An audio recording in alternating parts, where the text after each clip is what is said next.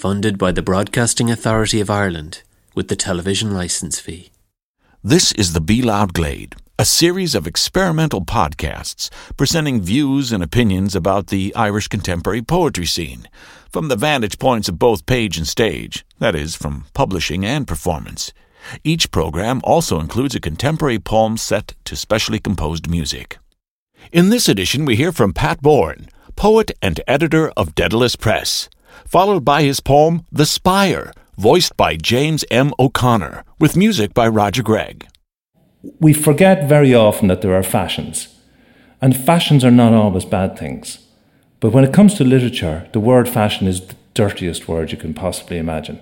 So somebody can go to the Electric Picnic Festival and can go to see a rock band and come away loving a reggae band.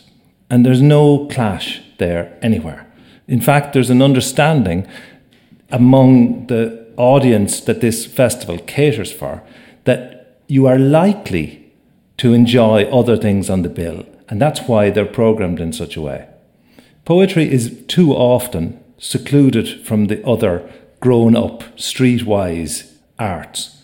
That's not to take from it in any way. In a sense, I'm a poetry purist, but I don't think that allows poetry to say no, ever. I think poetry has to engage. The difficulty is, and the knee-jerk defence of the traditional model of funding poetry and popularising poetry, is that it is the highest art form. I think it is. It's not that it's a given, it's that that's my feeling, my evangelical mission to convince others that it is. And I don't see how I can do that by hiding it away from the world. And it does seem that very often the conversation about poetry is somewhat defensive. It hasn't lost its audience. In fact, the audience seems to be bigger than it was, despite what people say. They're just finding it in different places. I don't think it's lost its way because it's one of the most vital art forms still in this city. In the last 2 or 3 nights, there were 7 events that I knew of.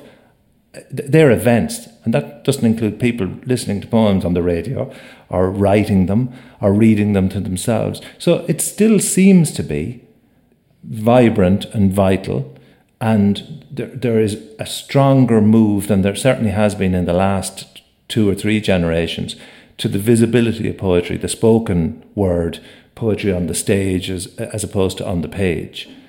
But there's still something about the word that deters more than it attracts. We put poetry on a pedestal, but the mistake is we put poets on a pedestal. That's a big mistake. There's a variety and a huge variation of kind of directions and thrusts in contemporary poetry, as there is in contemporary music, and the two feed each other. And in that sense, the art is healthy. Where it may not be healthy is that in the last, I don't know how many years exactly, but certainly in the last generation, there's been an increased movement towards the walls of academe, particularly, and maybe it started in the States, and it now happens very strongly on this side of the water too. If you were a writer, as I was, a young writer who never went a day to college or university, the prospect of being able to do what I was doing, but in the company of other writers at that kind of level with provocation and support, would have been very attractive if it had been there. It wasn't there. And maybe I was lucky in some ways because it wasn't. Now it is there. The growth of the creative writing industry, you could almost call it, which did bring a whole lot of new writers into the system. That might have happened anyway. But what wasn't predicted maybe, or wasn't noticed as it started to happen, was a kind of pasteurization, homogenization of the work that was going to come out of those hotbeds or think tanks within the confines of the academic establishment. It's a dangerous place. It's a dangerous model because the people who are behind the publications, the people who are behind the sustaining of the courses, the people who are administering at both financial and creative levels these programs can't afford for things to go wrong. And in all the creative arts, things have to go wrong. Things have to go belly up regularly. And the real changes and movements have always upset some apple cart, if not all the apple carts.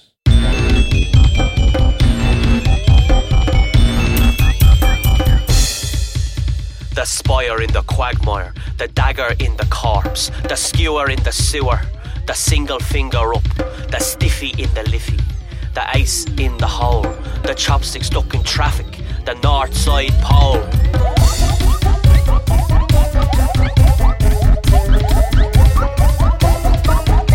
The pin that burst the bubble, the last tooth in the comb, the first sign of trouble, the barbed welcome home, the spike in the crime rate, the spine without a back, the high bow from the corbo, the stake through the heart.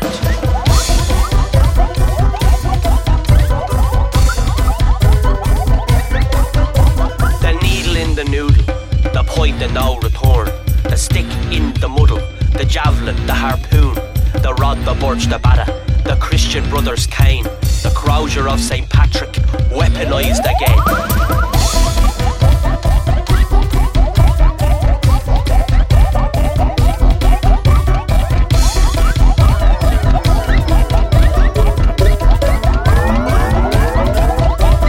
Flagpole flying nothing, the blade like glint of steel, the arrow pointing nowhere, the raver's broken heel, stiletto in the ghetto, monument of blight, the nail in the coffin, the we reduced to eye.